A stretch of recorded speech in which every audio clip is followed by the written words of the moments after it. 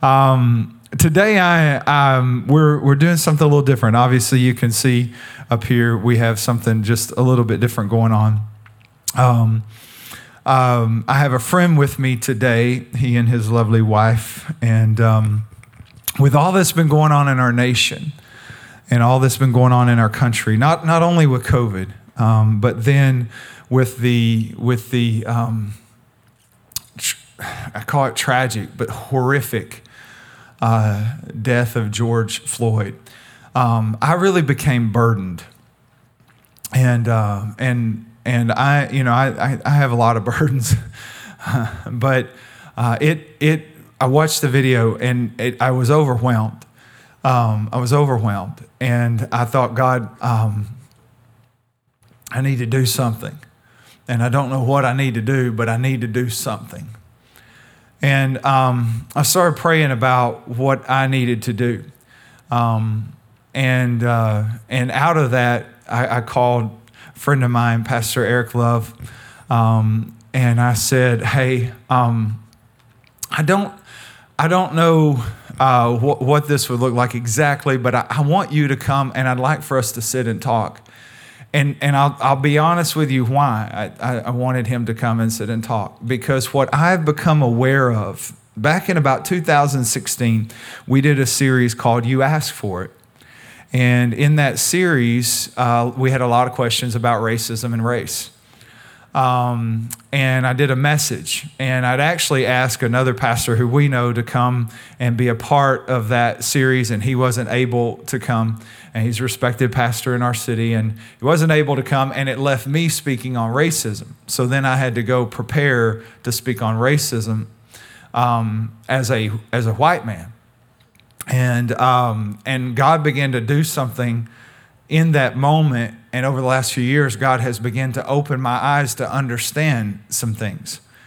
And I'm going to give you my disclaimer first. We're today having a conversation, and we're going to talk about some of the issues of race and social justice. And we're not scripted in what we're going to say. And I don't even ask that you agree with everything I say.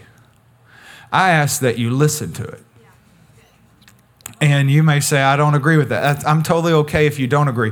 Here's what I'm going to ask you to do. Don't judge me, because I've become aware of some things that I wasn't always aware of, and come to understand some things that I didn't always understand, and I'm still learning. And a friend of mine who's in our church asked me when all of this happened, he said, I want to be part of the solution, but I don't know that I understand the problem. Would you help me understand the problem? Now, this obviously was a white man. And by the way, when I talk about people, if I use white or black, it's only because it's pertinent to the conversation. One of the things you need to ask yourself is, if you identify someone's color when it's not pertinent to the conversation, you need to ask yourself, why do I do that? I was around a pastor friend one time, and every time he had a conversation with a person of color, he identified their color, but it was never pertinent. And I finally just said, hey, have you ever noticed that if you're in a grocery store and you meet a person of color and you're telling the story, you'll say, hey, I met, this black lady in the store, et cetera. And I said, but if you met a white person, you don't seem to say, I met a white lady in the store. Have you ever wondered why? And so, anyways, back that wasn't my point, but this gentleman was a white man, and I said, yeah, I'd be glad to sit down and talk with you about it. And then I realized if I sat down and talked with him about it, it would be a white man trying to explain to a white man some of the issues that have faced people of color in our country, which then I felt very inept. So I called my friend Pastor Eric, and I said, I want you to help me understand, and I want you to help our church understand some of the things that are facing the black community in our country. Would you be willing to do that? And he said, yes, sir. I'd be willing. I'd be willing to come, Pastor. I'd be willing to come. Actually, he just calls me Marty, but we don't call each other Pastor when we're eating lunch. We're just, but I honor him. And so, Pastor Eric, I'm going to ask you to come. And I tried to get Miss Katrina, and she said no. Hey, thank you for coming. Yes, sir. Thank you for coming. We'll sit down here, and we're just going to sit and have a conversation. And I want to say, first of all, and I just told you there, but they may not have heard, but thank you for coming. Oh, my pleasure.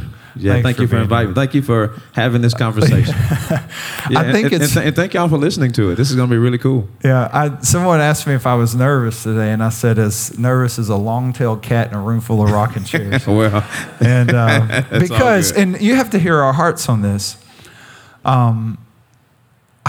We have a predominantly white church, and that's what I told you. Yeah. And I never wanted just, and of course, we have a predominantly white city, really. Right.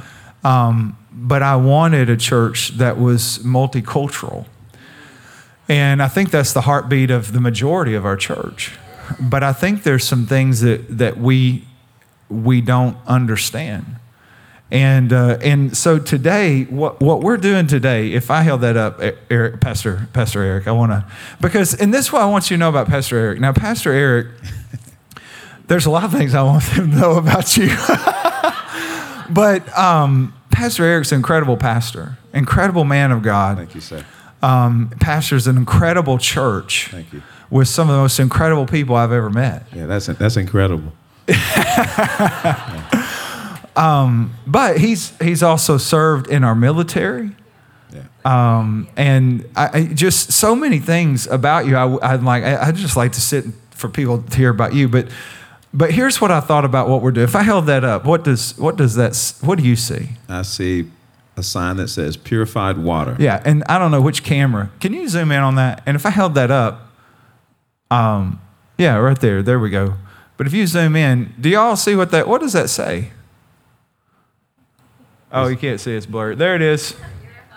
Yeah, purified. You know what's crazy, though, is you saw purified water, but what I see is we love to hear about your Members Mark experience. Because I have a different perspective than what he has. And we can both talk about this bottle of water, and you're going to keep talking about what you see, and I'm going to keep talking about what I see. Yeah. And what I feel like the white church needs to do is maybe get out of our seat and walk around and view it from a different perspective. Yeah. Yeah. And that was why I invited you. So thank you for being here. Yeah, thank you for inviting me. And I'll let you say anything you want to say, and then I'm going to start asking you questions. Sure. Well, first of all, I believe that God is doing something in East Texas. I said that yesterday at the courthouse prayer. I believe God has his hand on East Texas. I believe that. I've believed that for a long time. And I believe that God wants to use the church. And I pray that you guys hold that same belief, that God wants to use the church to show the world his love and his grace. And I think that there's a movement now that's happening in the church where God is shaking the church. He's shaking this sleeping giant. And God is saying to us, he says, I need you to be an example to the world of my love, because I believe that Jesus is soon to return. Now, I don't know, I'm not one of those guys that puts a date on that, but I believe that God is soon to return. And I believe that there's an end time harvest that has to happen. I pray that you hear that prophetically. There's an end time harvest that God is waking us up to. And I believe just before his return that there are people now who are lost, that God's going to win them to him through the love of Jesus that's being shown in the church. Absolutely. Thank you. That's incredible. So I want to give some disclaimers, and I'll talk to you about these. So because, and I told Pastor Eric, I'll be very honest, told Pastor Eric, I said, I know where white people get stuck. And what I'm learning, I'm asking him, and I'm saying, help me understand where the African community or the black community, where are their issues. But I want us to hear. So I just want to explain, because we're going to talk about it's a difficult conversation. It's uncomfortable. So we're all going to be uncomfortable for a few minutes. But I just need you to understand a couple things. I mean, as I said, Pastor Eric's a respected pastor. He's a respected man. I met him before you were, you may have been a pastor. I met you playing basketball. Yeah. But I want to say, because we're going to talk about some things like Black Lives Matter. We're going to talk about some of the issues. And so I just want to give some disclaimers up front that, number one, and Pastor Eric was leading yesterday at our courthouse. We had a time of prayer. Thank God for Judge Stout and for calling on the church to pray. And as you said, the church, this is why we're here, because the church needs to lead something. Yeah. Dr. King said that the problem with the church, and I'm paraphrasing, but is that the church tends to be the tail lights instead of the headlights. Yeah. And we tend to wait until things are already in motion and then say, well, maybe we should get involved. Yeah. And I think that there needs to be a change in the heart of our nation. Yeah. And the church is tasked, because we carry the message of reconciliation and hope and repentance and change and transformation. And you can't legislate change. Right. Can't legislate it. And so, but I just want to say that as we talk about these things, Pastor Eric, we prayed for our police officers. Sure. So we believe there are wonderful police officers. Most of our police, wouldn't you say? Most I agree. Absolutely. We have friends that serve on the police force here locally. Indeed. So we're not for defunding the police. We're not saying that police officers are evil at all. That's not what we're saying.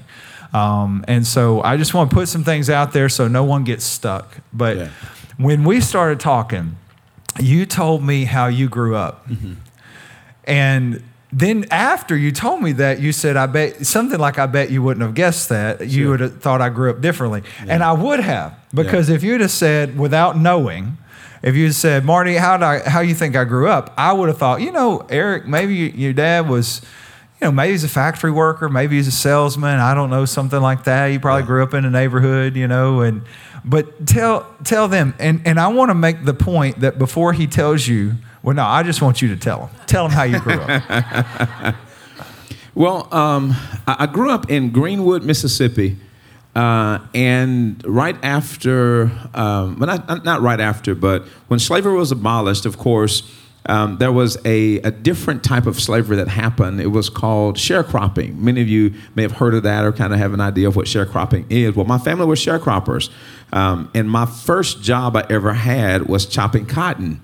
We lived in a three-room house, and there was one time where... Not three-bedroom. Not three-bedroom. No. Three-room house. Yeah, three-room house. And the house that we lived in didn't belong to us. It belonged to the white man that owned the farm. And in order for us to continue to live in the house, our entire family had to work the farm. So all of my uncles had to drive the tractors. My grandmother had to sit. My aunts had to go clean their house. And the kids, so instead of having summers, we had to go out into the fields. So we didn't get a chance to go on summer vacations and go spend a night at our friends' houses. We didn't have that luxury. We had to go into the fields to work. And so we would work 40, 50. And how old were you?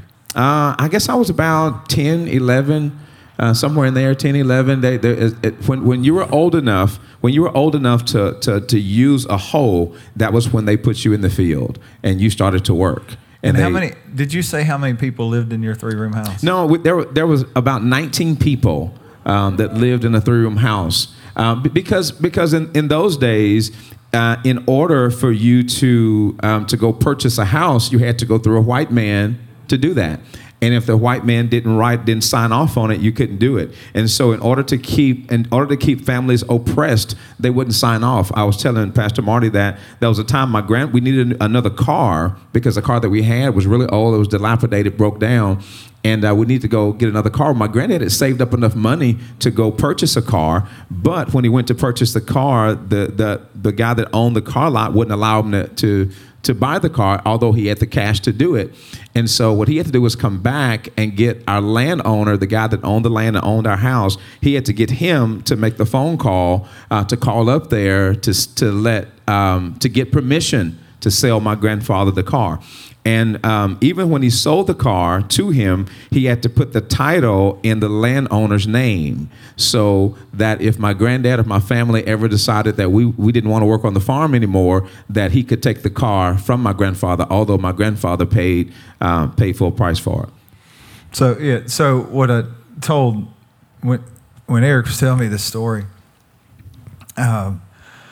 because you're not a lot older than me, maybe a few years. Maybe we'll just say just a few. Just a few, yeah. But I said, as he told me the story, I said, well, that's slavery. Yeah. And I said, I guess you were free to leave. Your family was free to leave. They just couldn't take their house or their car or any of their stuff. Right. And it's really hard to get ahead when I don't know if you can do the math, but if you take 19 people and they work a 60-hour week, so 60 times 19, and then they're paid $50 for the week. $50 a week. I think if you divide that out, it breaks every labor law that we have. Yeah. And when you said that, what I realized is this was after the Civil Rights Act. Sure. This is in the 70s, so it's 10 years. Yeah. After. This is not in the 1800s.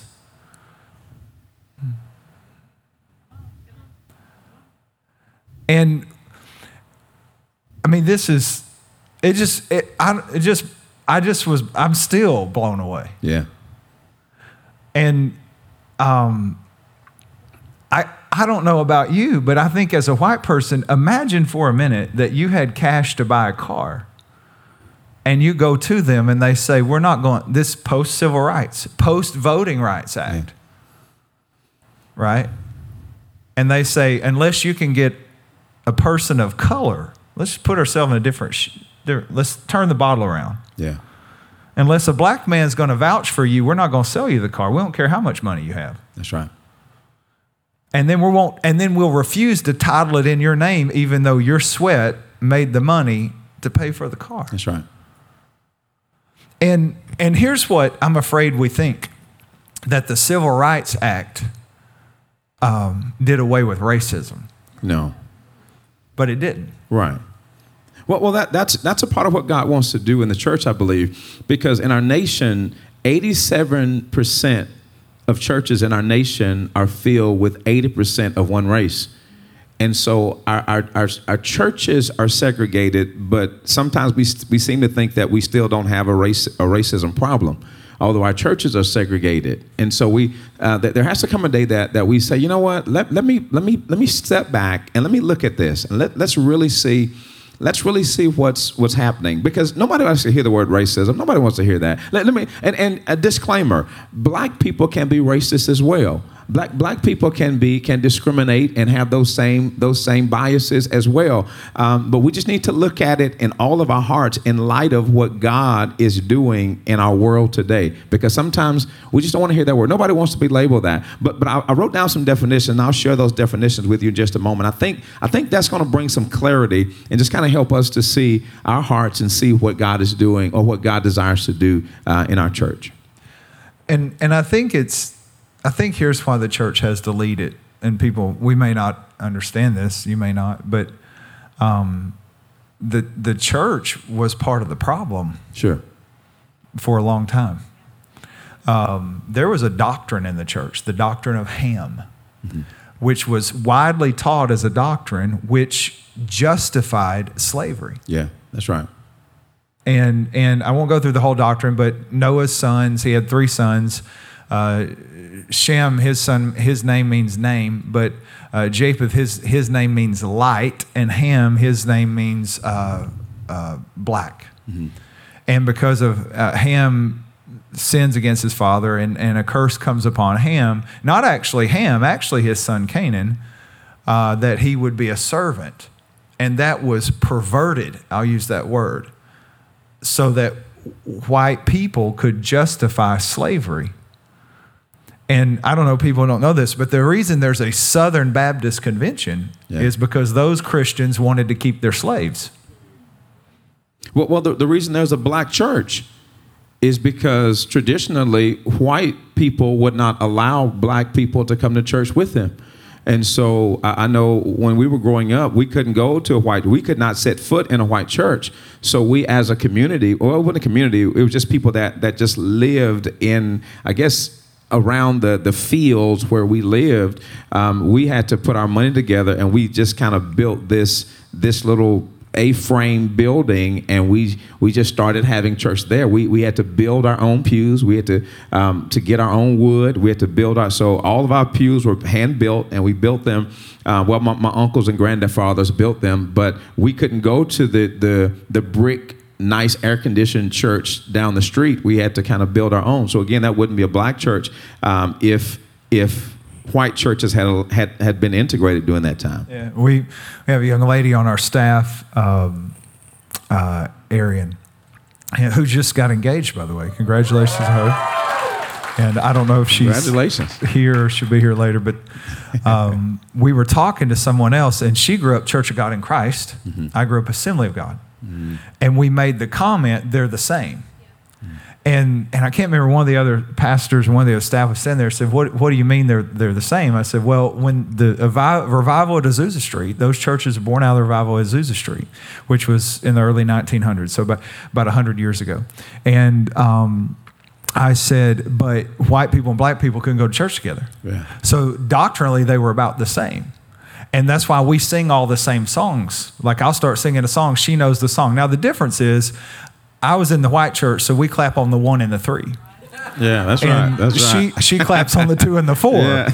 But it's still soon and very soon we're going to meet the King. Yeah. It's still the same song, but we clap on the different beats. But what I want you to hear that the things we're talking about are not hundreds of years ago. Right.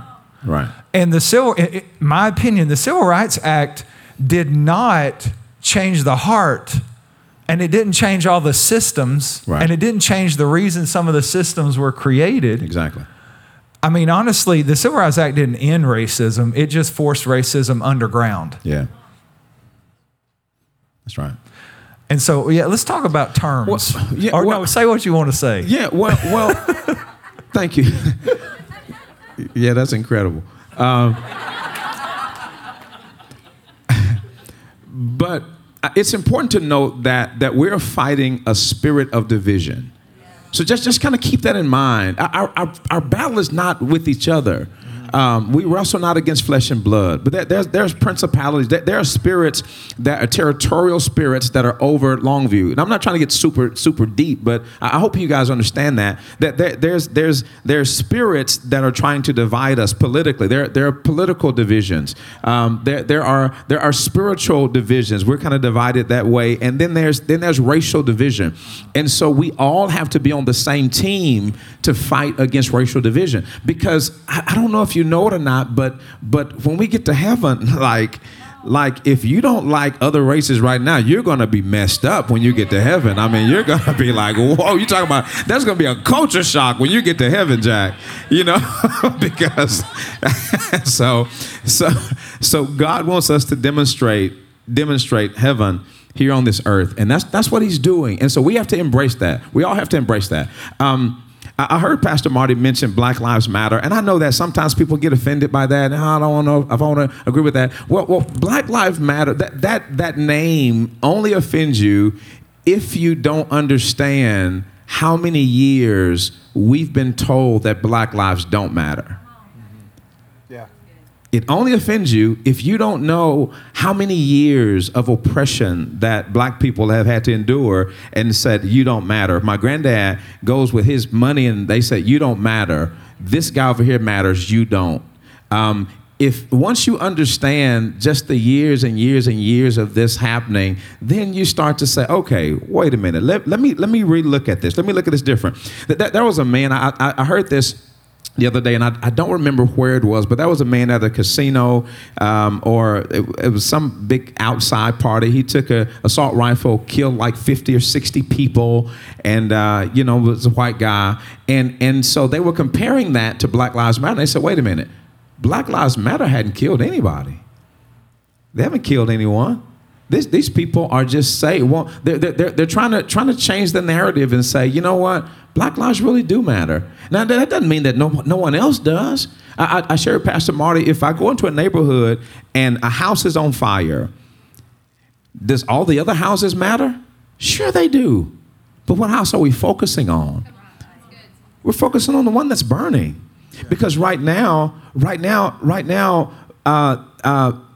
Black America is hurting right now. I liken it to a football game. If you had two sons that played on the same football team, and one of your son gets face mask. I mean, they grab his face mask, they pull his helmet, and he's looking out of his ear hole. And you as a parent, what are you doing? You're in the stands. You're standing up. You're yelling at the ref, and you're saying, "Yo," and the ref doesn't make the call. Well, you're furious. Okay, he straightens up his helmet. He digs the dirt or the dirt out of his helmet. He goes to the next play. Next play, he gets face maxed again.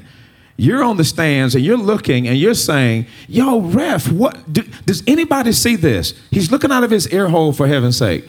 Is anybody going to make the call?" Nobody makes the call. Referees don't say anything.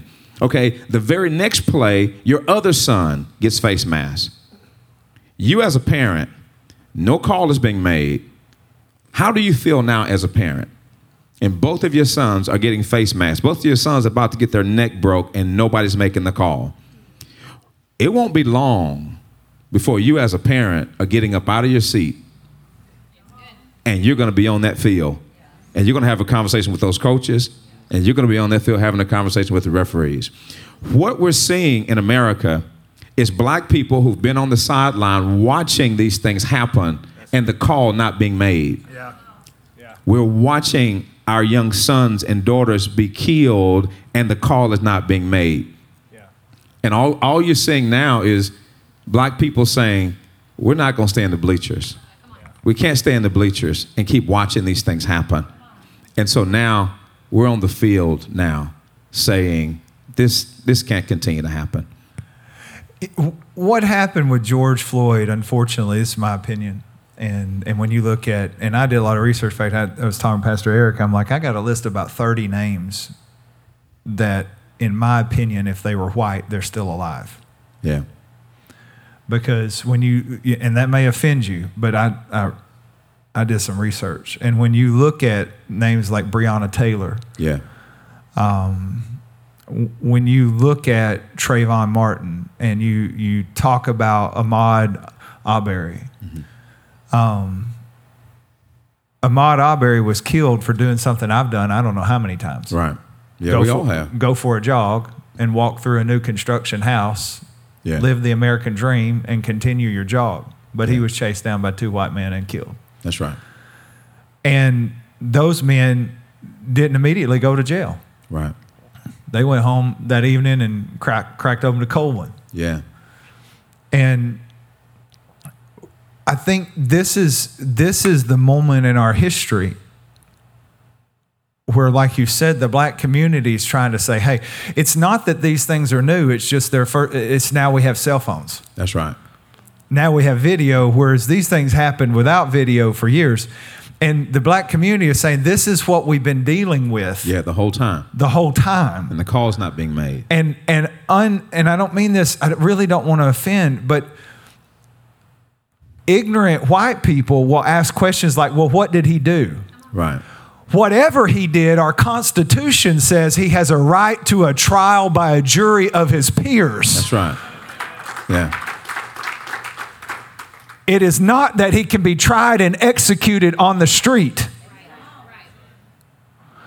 And when we say Black Lives Matter, because I've said it and people don't like it. Sure. And we said this. When we say that, we're not joining a political movement. Right. We're not trying to promote an organization because there's an organization. What we're trying to say is that Black Lives Matter. And unfortunately, and I'll say this, and you can react. No, I want you to react to it, and then I'll say what I want to say. Okay. But when people say Black Lives Matter and someone says all lives matter. Sure. Well, what does the Black community hear? It's a little bit offensive to the Black community because it's almost as if to say that the Black community is being impartial. We're not being impartial. We just want things to be fair and just. because things have been so out of balance for so many years. And so to say that, it's almost like a white person saying, I'm not a racist because I have a white friend. That's like me saying, I have a scalpel, so I'm a doctor.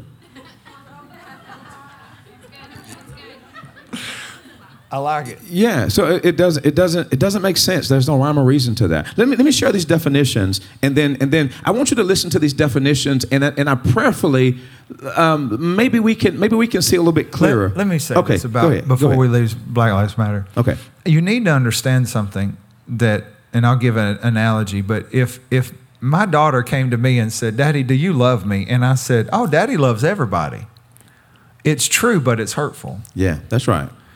And listen, what I want us to understand is our black brothers and sisters are hurting. Yeah. And here's why they're hurting. The same reason you hurt. When your pain is not validated, it is hard for it to be healed. Yeah. And when we say Black Lives Matter, we're not saying white lives don't matter. That's stupid. Right. What we're saying, again, like he said, is right now there's some people hurting. And that's, by the way, Jesus, Luke chapter 4, I came to preach the gospel to the poor. Nobody jumped up and said, well, what about the rich? That's right. I came to preach the gospel to the blind. Well, what about those that can see? Yeah. I came to preach the gospel to the bruised. Well, what about the people that's not been beat? Did you want to preach the gospel to them, Jesus? Of course you did. No, but the gospel is always aimed at who hurts the most. Yeah. It's aimed at who is oppressed the most. Yeah. That's what it's always aimed. By the way, we love the book of Proverbs. And do you understand the two words used for wisdom in Proverbs carry the connotation of social justice, that a wise person is a person who cares about social justice issues. That's why it talks about, giving to the poor is like lending to God, because it's issues of social justice. That's what wise people do.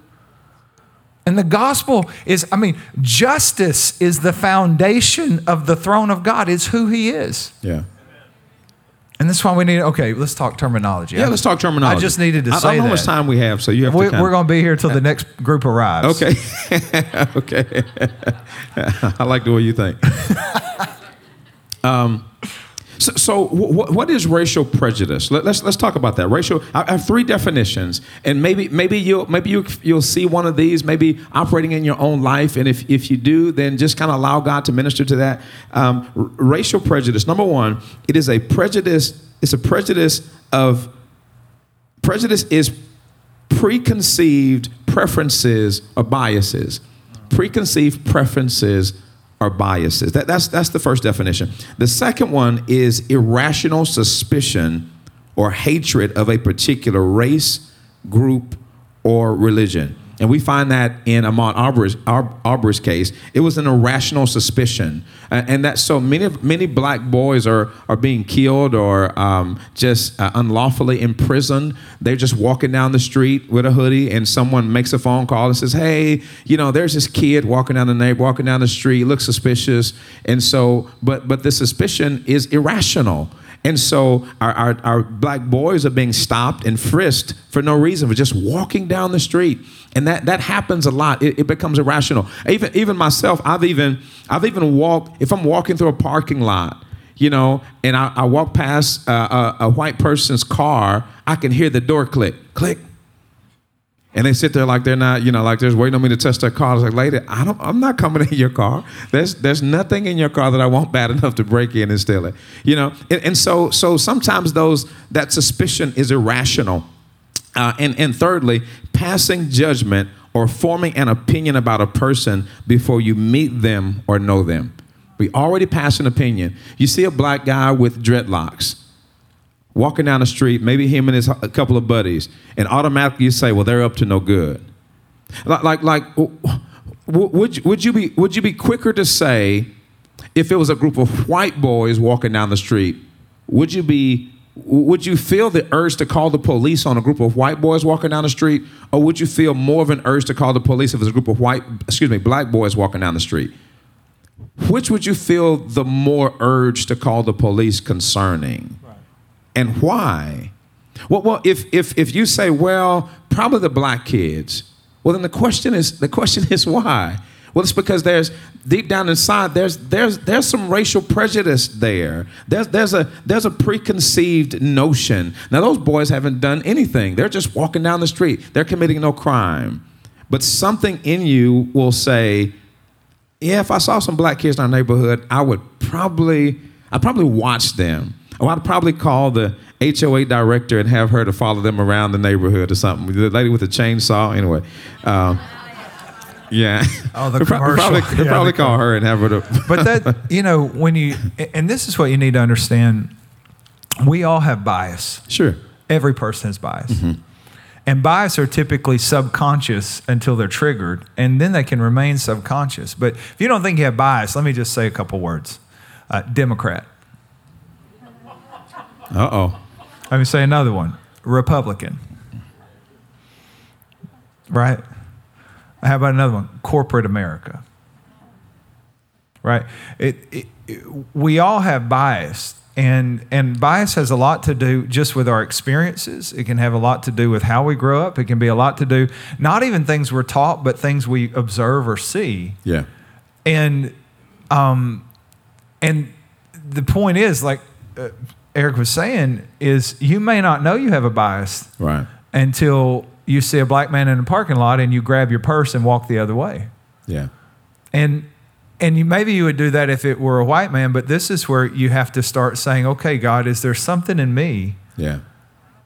And then when we turn that to, because this is the big buzzword, but it's a true thing, systemic racism. Right.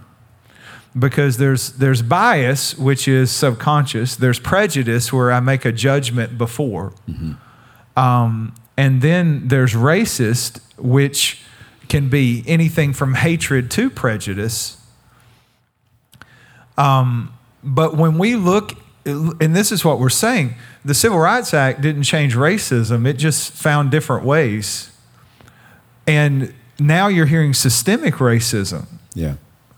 Because what I told you, I said, if I see a police officer pulling me over, right, like my pulse doesn't change. Right, mine does. And you said yours does. Now you've never been in jail. No, never been arrested. Yeah. But I said, and then I thought about this after our conversation. Mm-hmm. When my son was 16. Someone actually gave him a car. And when he got the car, the way our insurance is, it's automatically covered for like 30 days. But we didn't have time to change the registration because it's on the weekend. But he's 16, wants to drive his car. So I said, well, go drive it. And I said, he said, well, if I get pulled over, I said, if you just get pulled over, just explain what happened and tell them to call me. Yeah. And what I'm going to say, because we didn't talk about this, but if we were a black family, that wouldn't be a smart thing to do, would it? No. As a black family, what we have to teach our kids is it's almost submission, and that's difficult. It's difficult to tell your son, who you're trying to raise him to be a man, and to be able to stand up for himself and speak up for himself, that in this case, speaking up for yourself may not be the best option. We may have to go back later and get a lawyer. I just need you to get home safe. So when you just get back home safe. When you get back home safe, if there was something that happened wrong, we'll have to go find a lawyer, and we'll have to we'll fight it in court. But I don't want you fighting it. I don't want you having that conversation on the side of the road with a police officer. And here's what I want you to hear. Again, we don't think all police officers bad. Right. But what we just watched tells us there are some out there. Sure. And you don't know.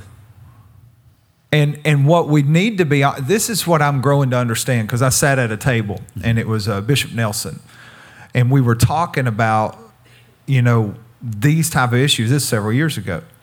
And I realized that when my son started driving, I had a conversation, like, if you're pulled over, be respectful, say yes, sir, say no, sir. But then he said, for my son, for the young men in my church, there's another conversation. True. You change the way you talk. Yeah. You put your hands on the dash. You roll all the windows down. Because the color of your skin has already served as an escalation in the situation. Yeah. Like it's already at a different level than if my son were being pulled over. But because systemically, black people have been perceived as a threat. It's much like when Israel came close to Moab and Balaam looks over, he sees all these people, and Balaam calls Balak and says, hey, they need to be cursed. And that's kind of the way it is. And I think one of the things that I know you may be hearing this and saying, oh, that's illogical. That doesn't make sense. Why would you teach your kids to do that? Well, what you guys need to know is that Longview is 75% white. We're only 20% black. We're 20% black, but we make up 40% of the arrest population in Longview. And that's just in Longview. That's just a stat for Longview. And it's even worse in other places of the world where a black boy, he's between 7 and 10 times more likely to be arrested and incarcerated for the same offense that is incurred by a white boy or even a white girl. So with those stats, it causes us like this is disproportionate. And there's a huge disparity there. Why? Because crime is not a black issue or a white issue. Crime is a poverty issue. Yeah. You take a white man and a black man, put both of them in poverty, both of them will commit the same level of crime. So it's not just, the black people are committing crime, because statistically speaking, white people commit just as much crime, if not more, than the black community. But the issue is you guys heard the term redlining. There was a time when black people couldn't live in certain places in the city. You couldn't live in Wildwood, or you couldn't live on the north side of town because banks would not loan you money to buy a house. Once they Google the location, they would not loan you money to live in a certain area. So the black population was forced to live on the southern side. Now we're just talking about Longview, the southern side of Longview, and that's the way it was for many years. And so what happens now is you have these black people who've been redlined to one particular side of town, and they're not given the same opportunities as our white brothers and sisters. They're not given the same opportunities. So now policing becomes really easy. It becomes really easy because typically someone who is a white person who is poor, they're not confined to just one side of town. They may live on a back road somewhere, down a dirt road. They may live, kind of a more spread out. So when it comes to, I guess the mass incarceration, it becomes easy. Just go on the black side of town, pull somebody over that runs a stop sign, or pull somebody over that has a taillight out. And so you go there, then it kind of escalates. Now he's in handcuffs. Now he's in the back of the car, and he doesn't know why in the world he's in jail. And I could go on and on about that. But then he gets to jail, and then he can't afford a lawyer. So he gets a court-appointed lawyer. The court-appointed lawyer says, okay, you have to take this plea deal. You have to take this plea deal. If you plead guilty, then you've got to go before the judge, and this judge is really mean. He's probably going to give you 10 years in prison. Or if you plead innocent, he'll give you you'll stand before the judge. If you plead guilty, I can get you a lesser charge. So now the black boys scratching their heads saying, wait a minute, if I plead innocent because I was innocent, I've got to go before the judge, and the judge will give me 10 years. Or if I plead guilty, you can give me a lesser sentence. And so what does he do? He can't afford a lawyer. So what does he do? He pleads guilty. He takes a lesser charge. He goes to prison. Now, when he comes out, now that's when the legal racism happens now, because now he can't vote, can't own a firearm, he can't run for any political office, he can't get public housing, he can't even get on welfare now. He can't get a loan, then he can't get a job because he's got this felony on his record. And so now you can legally say, no, we're not going to hire you. You can legally say that now. You can legally say, we're not going to give you this house.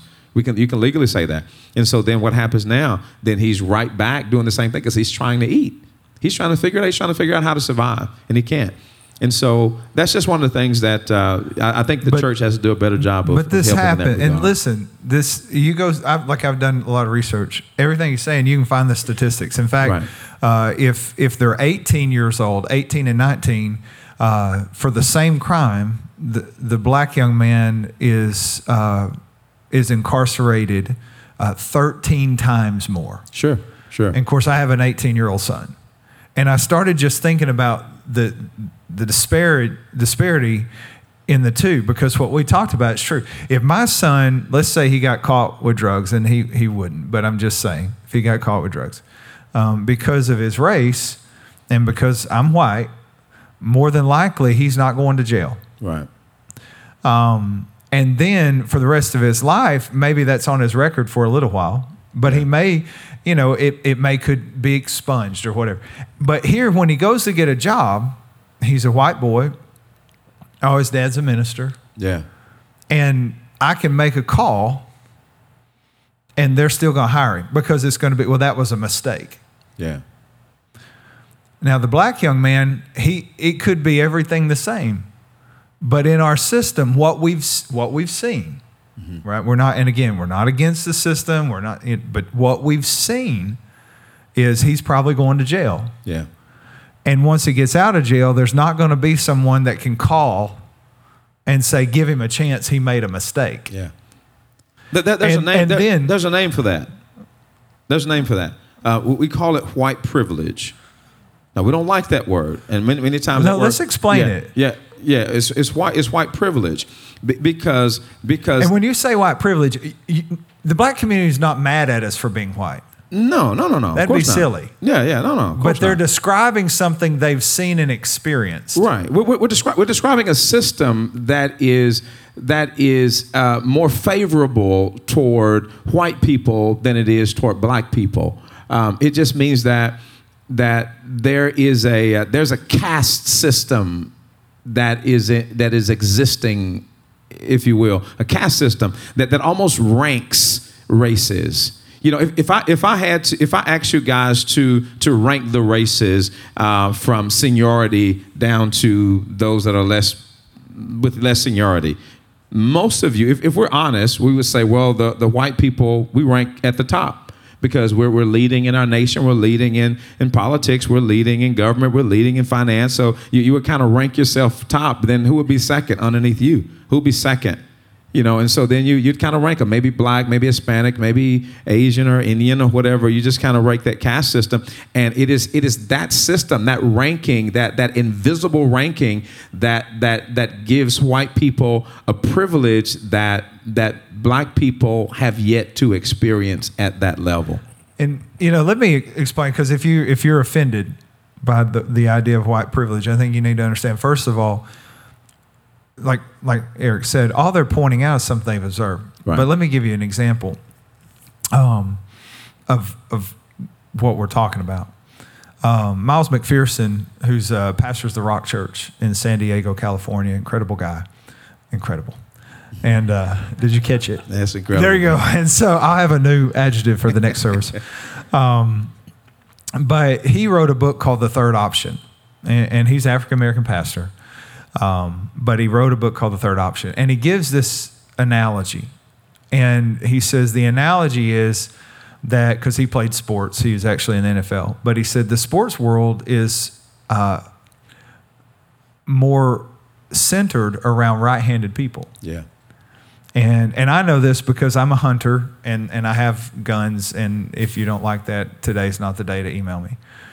But I actually, even though I'm right-handed, I'm left-eye dominant, meaning I shoot left-handed. And it is hard to just walk in a store and buy a left-handed rifle. Wow, yeah. You typically have to order them.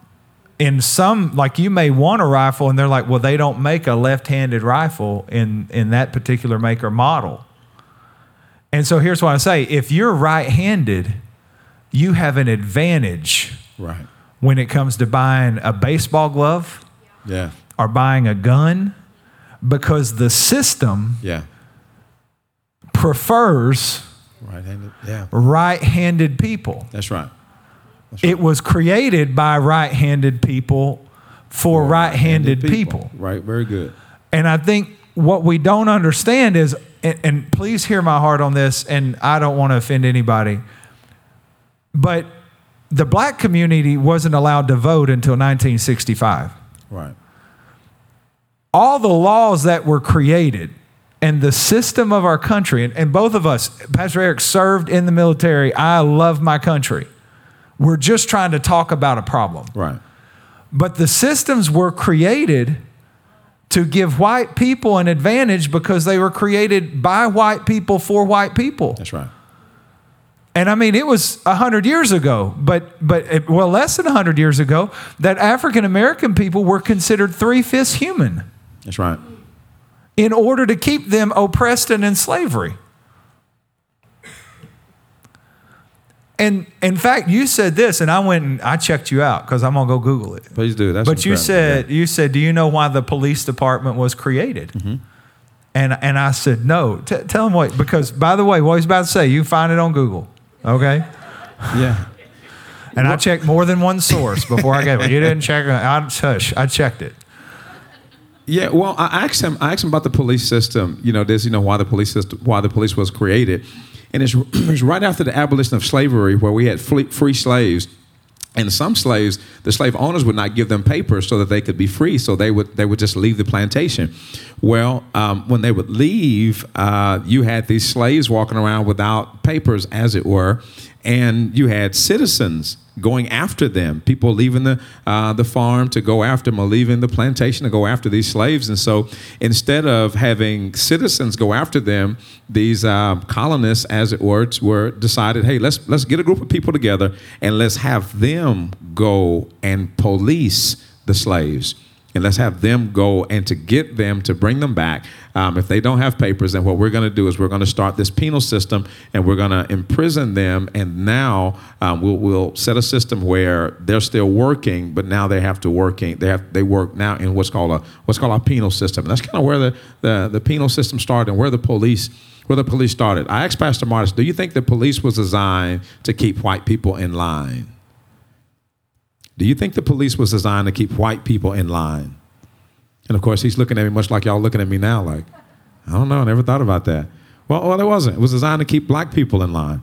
Now, thank goodness that it's evolved over time, and thank goodness that, we do have some good police officers, but still, much in part, black people are still being incarcerated at a greater rate. And the crime rate is going down, but the incarceration rate of black people is still up.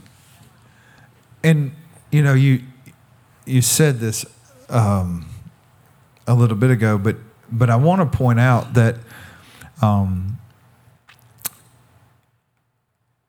that when you impoverish or oppress white people, mm-hmm.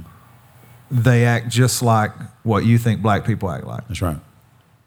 And the statistics, by the way, you can find all these statistics, but even out of Chicago, what they're seeing now is that when you see, because what we did, we redlined districts, mm-hmm. we forced the black people in there. We wouldn't loan money to the black people. We wouldn't make that part of the town better. That's right. So it's more impoverished and it's more concentrated with a certain color. And then the crime rate goes up, and we blame it on the color of the skin. Right. When truthfully, the statistics will tell you the problem is poverty. When you have impoverished people, impoverished mindsets, and when you have hopelessness, it doesn't matter what the color is, you're going to get the same thing. Yeah, that's right. You're going to see crime rate go up. You're going to see teenage pregnancy go up. And I mean, and I don't mean, let me just throw something harsh here. Not harsh, but all this talk about planned pregnancy, you understand, is the most racist and hateful thing that was ever created, because planned pregnancy was created to offer abortions to black teenage mothers. Yeah, yeah. By people that wanted to. Yeah. It's true.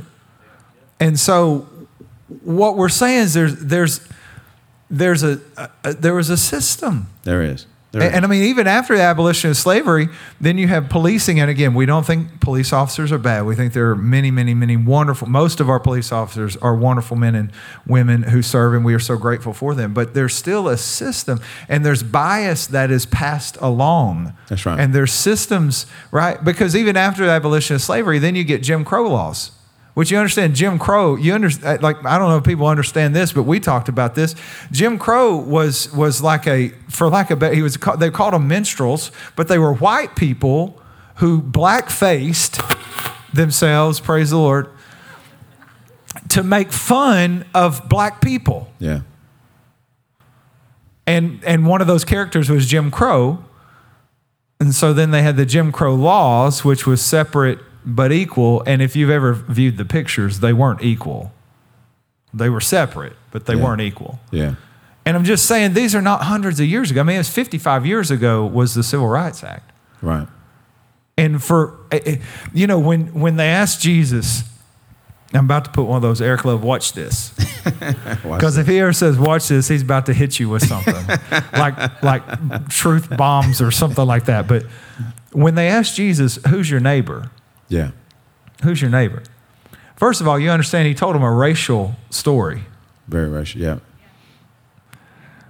But he said, when who's your neighbor? He said there was basically a Jewish man who was robbed and beaten, and then a Levite and a priest go by the church, and they walked on the other side of the street and said, we won't get involved in that. That's right.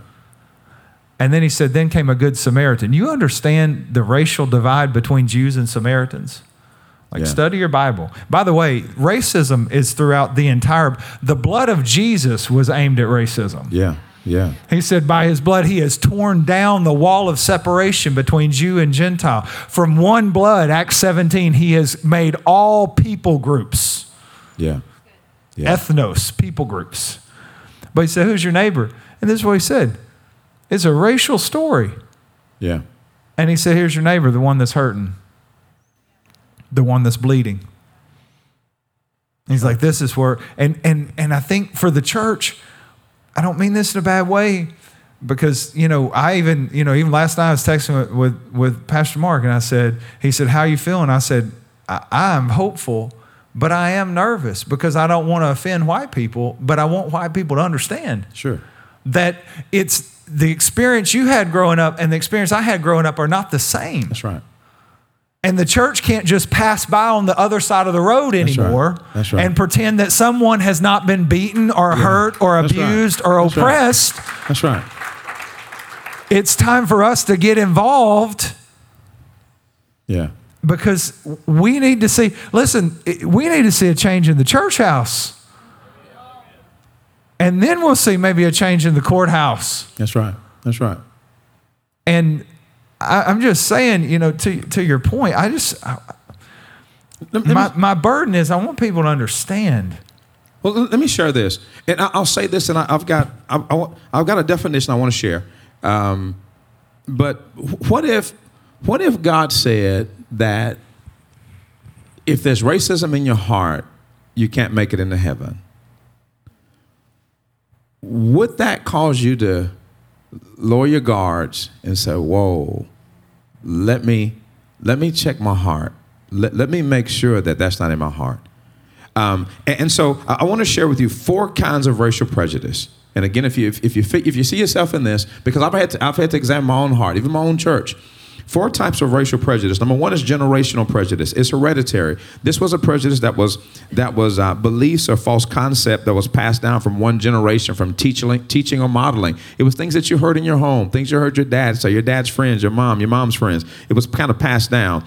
Then there's environmental prejudice, where it's pressure from your environment. It's environmental prejudice. Where one of your friends say, "Oh, you're hanging out with this black guy. Why are you hanging out with him?" And you just kind of hear those terms. Are you going to eat with this black family? Why are you going to eat with them? I catch it. Even I catch it. Believe it or not, because I have black pastors that may come to me and say, "Hey, what are you doing over there at that white church? I saw you. Yeah, I saw you on TV. What are you doing over there with that white church? Don't trust them." It's that environmental thing. It's things that you're around, because nobody's born prejudiced. We're not born that way. We're not born that way. No. You take white kids and black kids and put them in the same room, and they're going to play. They're just going to play their kids. That's right. They're not. They don't care what color you are. Well, my son, when he came home from school, he didn't say, "I played with the white boy today. I played with the black boy." He just called their name. I had no idea what color those kids were.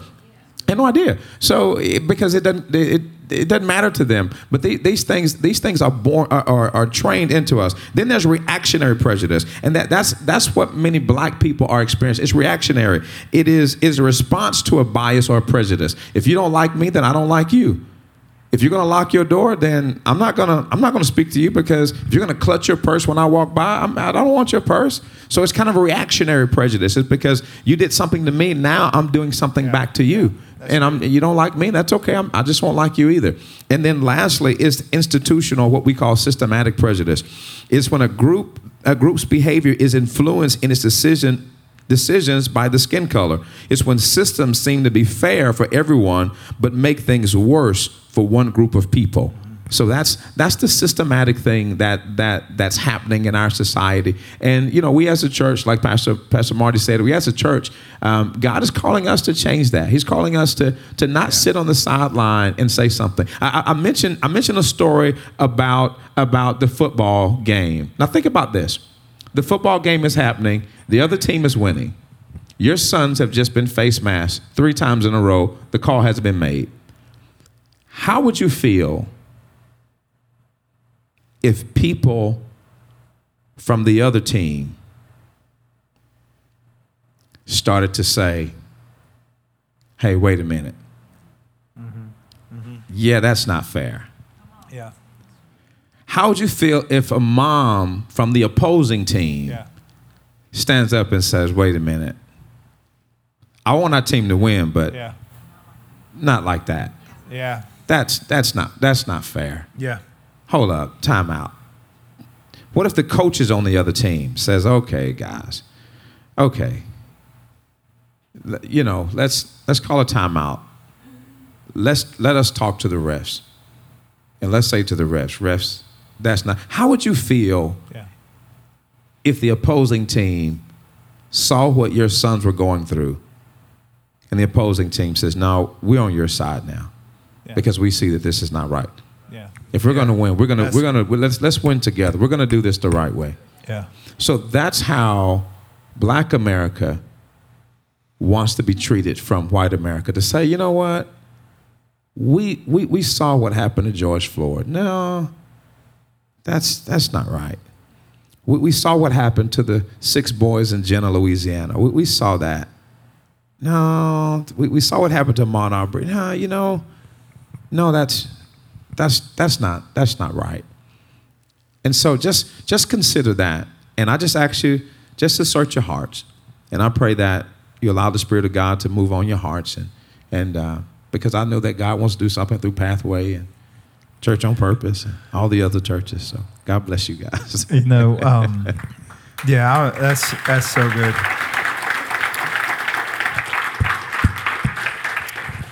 I'm going to share something because I feel like I need to, and I understand it will probably upset somebody, and I'm sorry in advance. But in 2016, and I think I shared this with you, when I had to speak on racism, it meant I had to prepare my own heart for it. And again, most white people, I'm not racist. I have a black friend. Yeah. And I don't know, but surely to God, there's nobody in our church that's racist in the area of hatred. But just like you said, there's a lot of ways that prejudice comes out and there's bias, and we can't search our own hearts. We have to ask God to search our hearts. But when I was praying, and I said, God, I don't want to be biased. I don't want to be prejudiced. 4 years ago, I said, search me. Is there anything in me? And the Holy Spirit asked me a question. And I'm going to tell you my experience. If it offends you, I'm sorry. But the Holy Spirit said, if one of your children wanted to marry a person of color, would that be okay with you? And I knew when he was saying it, he wasn't asking for information. Yeah. And I really wrestled with that, not because I thought, no, I don't, but I thought, he's telling me there's something in me. Yeah. He's telling me there's a bias in me. Yeah. And I wrestled that out to where I came to God, the only thing I want is a person who loves you and good character and who will love them. Yeah. And if they're Mary Mariah, that they're rich. Yeah. Because girls got some expensive taste, I'm just telling you. But I'm just saying, and again, this is about searching our hearts. Yeah. And looking inside us, because, and hear my heart on this, please, and just forgive me if it offends you. But the white church has got to stop with well, black people can be on our worship teams, and black people can usher us in, and they're good enough to sing in our choir, and they're maybe even good enough to serve in our children's ministry. I'm asking, but is a person of color good enough to be in your family? Yeah. And again, if that offends you, I'm sorry. I'm sorry if it offends you. I'm just telling you my journey. But what I realize is that we have to deal here first. That's right. Like we have to be honest here first. Then, because we need to help. And you know, obviously we're not for violent protest, but sure. Peaceful protest, praise God. But I told Pastor Eric, I said, some of the most powerful images of the civil rights movement you'll ever see is when you see white people standing alongside black people saying exactly what he said. There's been a foul here and we need something to change. Yeah, that's right. But I think before we can get there, we got to start here and say, God, if there's racism in me, if there's prejudice, if there's bias, those things are ugly. Yeah. And they're sinful. They're right. And I need to do something about this. Then we can do something about this. Yeah. Then we can do something about our country. I think we are at past time, but I've had a lot of fun with you. Yeah, me too. We're going to do it again. Let's do it again. Yeah, man. That's incredible. Yeah, absolutely. Thank you, Pastor Eric and Miss Katrina Jerome. And I'm about to head out on sabbatical, so I'm just going to make lots of problems, and then the staff will clean it up. And you'll be back in a few weeks. I will. He's going to speak for us during sabbatical. Woo! And Pastor Eric, would you pray for us? Certainly. Would you pray for us as we close out? Certainly.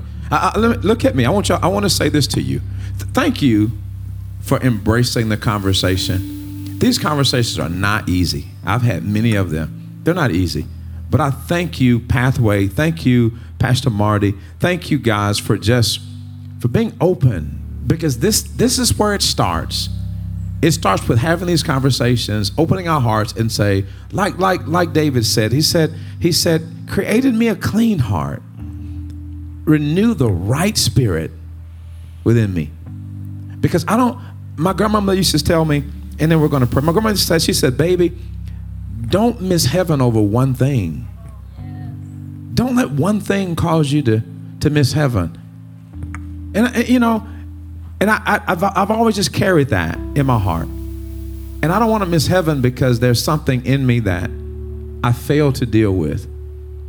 And I believe with my whole heart that God is pulling this world back together.